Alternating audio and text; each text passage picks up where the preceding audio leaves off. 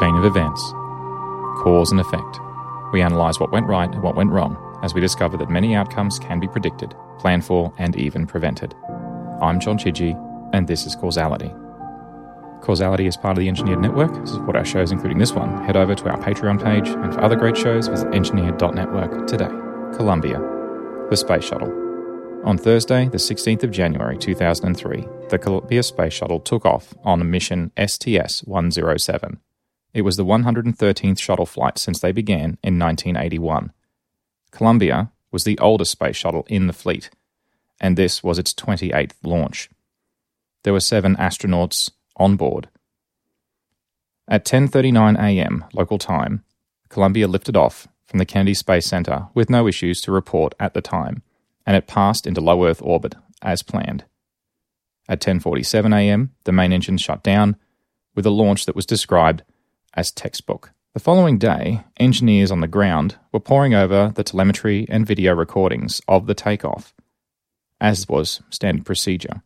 They noted that on one camera view, it was observed that what appeared to be chunks of insulation visibly separating from the main fuel tank and striking the left orbiter wing at exactly 81.7 seconds after launch. There were 3 cameras trained on the shuttle at that point in the launch. One was out of focus, another was at an oblique angle obscuring the impact point from view. The only camera remaining was in position 42 kilometers or 26 miles away.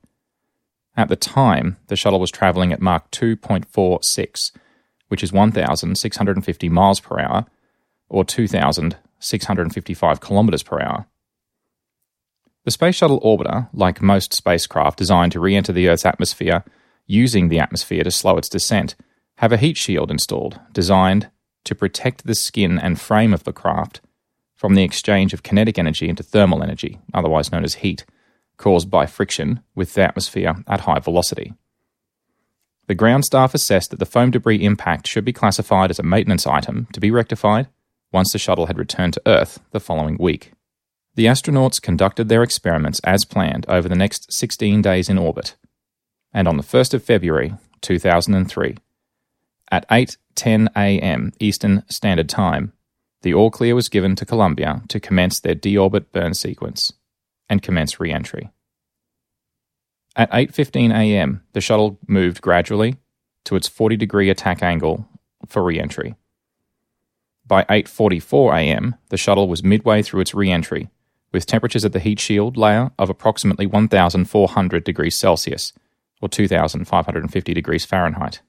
At 8:54 a.m., 4 temperature sensors on the shuttle's left side stopped providing temperature readings in quick succession. At approximately 8:55 a.m., amateur shuttle enthusiasts were out in the early morning to capture the Columbia shuttle's re-entry on their home video camera. During the first few moments of filming, they could clearly see bright chunks of material separating from the shuttle as it was traveling through the air at high speed. At 8:59 a.m., Mission Control, who had no visual tracking on the shuttle, were relying on telemetry, noting that multiple different sensors in the orbiter had now begun to fail in very quick succession. Both left-hand side landing gear tire pressures went off-scale low, indicating they no longer had any pressure in them, or that the sensors or cabling had been damaged. At 8:59 and 32 seconds, the shuttle mission commander Rick Husband's radio transmission was cut off mid-sentence. 5 seconds later, hydraulic control pressure was lost, and the shuttle was no longer able to be controlled, with the master alarm sounding on board. At 9 o'clock and 18 seconds, eyewitnesses in Texas and Louisiana witnessed the shuttle tear itself into multiple pieces, each with an ion trail behind it, as it disintegrated during re-entry. Although the exact time the crew lost consciousness cannot be known for certain, the cabin was completely depressurized 33 seconds later. Their spacesuits could not protect them, as the crew module began to break apart at 9 o'clock and 57 seconds, disappearing completely from view 13 seconds after that. Many years later, a deeper investigation found that at least one of the crew hadn't fastened their helmet and gloves for re-entry, and would have died from asphyxiation shortly after full depressurization had occurred. The other astronauts would have suffered blunt force trauma caused by flying debris in the cabin area. At no stage was the orbiter low enough in the atmosphere to safely bail out and use their personal parachutes to escape. With no means of monitoring the shuttle status, Mission Control took a call from a fellow NASA employee to report to them at 9:12 a.m. that news reports had indicated that the shuttle had broken up on re-entry. Despite over 8,000 individual pieces of debris falling across a huge area across the United States, and although there were several close calls, no injuries were reported to bystanders from falling debris. At 1 p.m. that afternoon, NASA formally announced the loss of Columbia.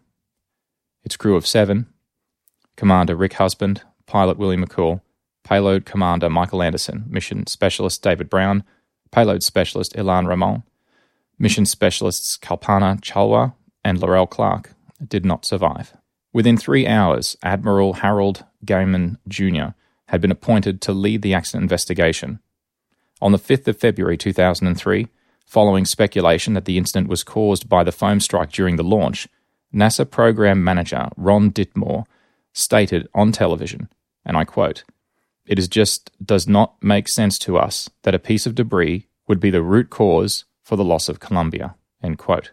A large team on the ground scoured all across the debris path, tagging and noting the locations, weights of each piece of debris found from the shuttle, and using this back-calculated the most likely location to find specific components to assist in the investigation. As the search began, of primary interest was the shuttle flight data recorder. Unlike commercial aircraft flight data recorders, the shuttle flight data recorder wasn't designed with heavy protection in the case of a crash, but rather for removal at the end of each flight to study more detailed telemetry than the transmitted telemetry during takeoff and landing. Interestingly, the other shuttles had more basic flight data recorders that only recorded a small subset of telemetry for later analysis. However, Columbia was the only shuttle to have an extremely large number of telemetry inputs it recorded. As it was the oldest shuttle in the fleet, that specific flight data recorder was the original from the first flights of the orbiter and was originally used heavily for fine-tuning the original design of the shuttles that followed Columbia. Using the increasingly accurate model of where the flight data recorder would most likely be located, the search team researched a previously searched area with renewed focus, and on the 19th of March 2003, it was finally located near Hemphill in Texas. A volunteer firefighter from Montana, Chauncey Birdtail, who had been researching the area for nearly 3 weeks, and was stunned to find, in the middle of a field, that the flight data recorder was mostly intact, without any additional physical protection. Somehow, it had survived. Initial thoughts that the damage had allowed superheated ionized gas to enter the left wing wheel well, leading to the multiple transmitter failures, were debunked by the data contained in the flight data recorder. Instead, the detailed readings indicated that these were secondary failures of the monitoring telemetry, and in fact, the entry point was somewhere along the front of the left wing instead. More than that, the detailed telemetry went back to a time prior to re-entry and indicated that there was something wrong prior to the re-entry sequence. In parallel, NASA had spent 2 months digitally enhancing a loop of 17 frames of video to reduce blur and grain from the video footage. Using the enhanced video, they measured the velocity of impact of the foam to be approximately 545 miles per hour, or 870 kilometers per hour, relative to the orbiter's speed, and weighed about 1.7 pounds, which was 0.77 kilograms, and was about the same physical size as a small briefcase. The orbiter used reinforced carbon-carbon panels, or RCC panels for short, and this carbon fiber compound could withstand temperatures from minus 160 degrees Celsius to 1,650 degrees Celsius, or minus 256 degrees Fahrenheit to 3,000 degrees Fahrenheit. Starting on May the 30th, 2003, the Southwest Research Institute began foam impact testing in an attempt to replicate the foam debris impact Columbia sustained during its launch. They used a modified compressed air pipe launching mechanism known as a chicken gun to simulate the impact of foam with standard RCC panels from the shuttle orbiter. The chicken gun is so called because it's normally used to simulate bird strikes on commercial aircraft. The RCC panels are custom-made, as are many parts, for the shuttle, and cost about $800,000 per panel. And for this reason, the investigation team needed to ensure their tests were well planned and set up before the real materials were provided to restrict the number of panels that they would need for testing. The initial analysis of data from the flight data recorder suggested the damage most likely occurred on the leading-edge panels between Panel 3 and Panel 9 on the left-hand side. NASA reluctantly provided some panels for the investigation team, first starting with Panel 6 as the midway point between, as a starting point. The initial testing showed relatively minor damage to the panel, and certainly not of the scale necessary to cause a heat shield breach. As further evaluation of the progression of telemetry failures during Columbia's re-entry continued, the flight data recorder allowed investigators to build a thermal pathway map as the heat progressed through the wing, which pinpointed then the most probable damaged panel as Panel 8. The test was now reconfigured this time to test using Panel 8, and on July the 7th, 2003, ensuring the impact angle exactly matched that from the video footage, the test was rerun, and the result could not have been more different than from that of Panel 6. The foam punched a hole through Panel 8, and the hole was 16 by 16.7 inches, or 41 by 42 centimeters in size. The damage that led to the destruction of the orbiter on re-entry was undeniably caused by the foam impact on Panel 8 during the launch. So what went wrong? On August 26, 2003, the report was released, which was highly critical of the human factors and decisions made following the foam impact discovery, however ultimately recommended the foam issues be addressed before another shuttle should be allowed to fly. The impact was noted the day following the launch, and the investigators uncovered some uncomfortable information during the investigation. Several concerned engineers had requested during the mission that satellites in orbit be used to take photographs of the orbiter's wing to confirm if there's any visible damage to the panel. NASA management suppressed these requests to the Department of Defense for imaging and actively downplayed the likelihood of foam impact damage being of any consequence. The perception that foam impact couldn't cause a problem was more due to historic desensitization of the risks of foam impacts. The original launch of Columbia in 1981 required 300 of the 30,000 thermal tiles to be replaced due to damage caused by debris.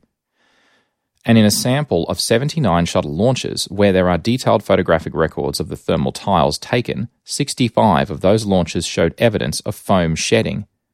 Following the investigation, it was determined that on both STS-52 and STS-62, there had been bipod foam losses that had gone undetected during the launch.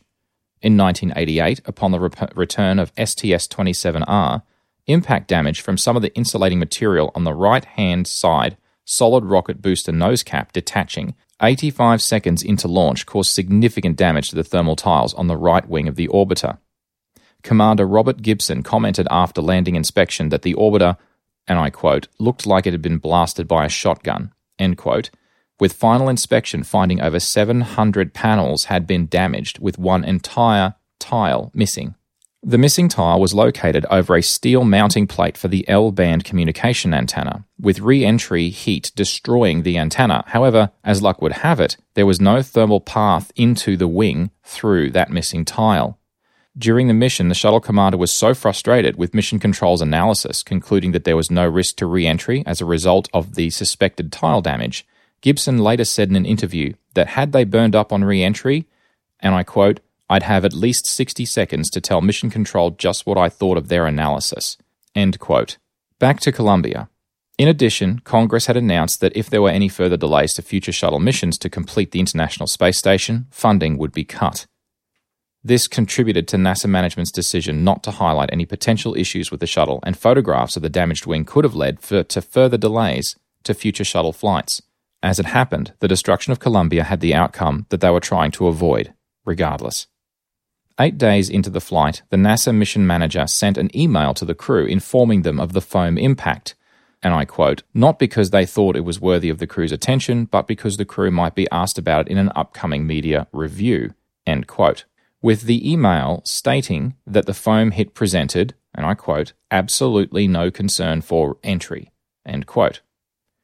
The analysis of what could have been done had there been a positive confirmation that the hole in the RCC panel would lead to the destruction of Columbia, the only viable option would have been to launch another space shuttle, either with replacement parts in an attempt to repair the panel in orbit, or, more likely, to rescue the crew by evacuating them to a second shuttle. As fate would have had it, the shuttle Atlantis was in the final stages of preparation for its own launch in coming weeks, and it was estimated that a 3-week, around-the-clock preparation schedule for Atlantis to launch a rescue mission would have been possible, and within Columbia's astronauts' remaining oxygen supply. Either way, the panels hadn't been designed to be replaced in orbit, nor had two shuttles ever been in orbit and docked to each other ever before. Any such rescue mission would also have been extremely dangerous. The foam that caused the impact came from the left bipod ramp, which is a connection point for the primary fuel tank to the orbiter. Part of the investigation looked at other contributing factors such as the removal of the white paint following the second shuttle mission that led to a slight reduction in the integrity of the foam insulation in the name of saving 600 pounds of launch weight, leading to the now familiar rusty orange natural color of the insulation in all following flights. Pages 51 to 53 of the CIAB Report Volume 1 describe a series of concerns that led to the detachment of the foam section from the bipod ramp, including the manual application process and layering of compounds to make the foam was not consistent. Regular defects were found along seam lines where multiple layers were over-applied, noting that in 10% of the missions where the left bipod ramp was visible following external tank separation, they showed foam loss on the left bipod ramp. Regarding the above, about 30% of missions were either at night or the angle of the external tank meant photography of the foam bipod ramp was not possible, and examination upon return to surface would be impossible due to damage during the return path to the surface. The original concern was the design and development of the bipod ramps, and shifting from a fully flat to a 20-degree ramp profile was not tested well enough. From the report, I quote, "The qualification testing did not truly reflect the combination of factors the bipod would experience during flight." End quote. The report also points out that at the time, computational fluid dynamics modeling software was well enough advanced to perform a non-real-world simulation test that would have highlighted the design weaknesses of the bipod ramp as a combined structure when fitted to the orbiter. Ultimately, though, the design was not reviewed, nor remodeled or revisited. Following the report's publication and after some deliberation, NASA agreed to and overhauled its management structure in line with the report's recommendations. It made the raising of safety concerns easier for all employees regardless of level in the organization. Additional high-resolution cameras with better tracking were installed at launch sites for the shuttle, and NASA mandated the imaging of orbiters when they were in orbit following every launch. The primary tank insulation on the orbiter side of the tank was strengthened and redesigned to ensure that pieces could not as easily tear apart during launch conditions.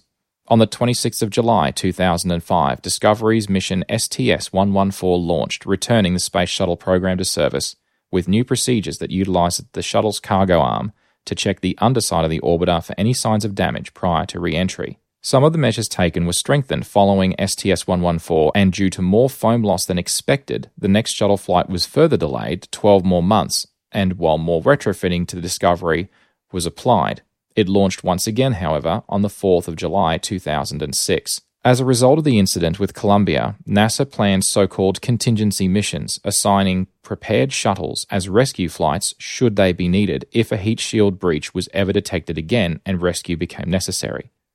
Ultimately, though, the Space Shuttle program ended 6 years later with STS-135 in 2011.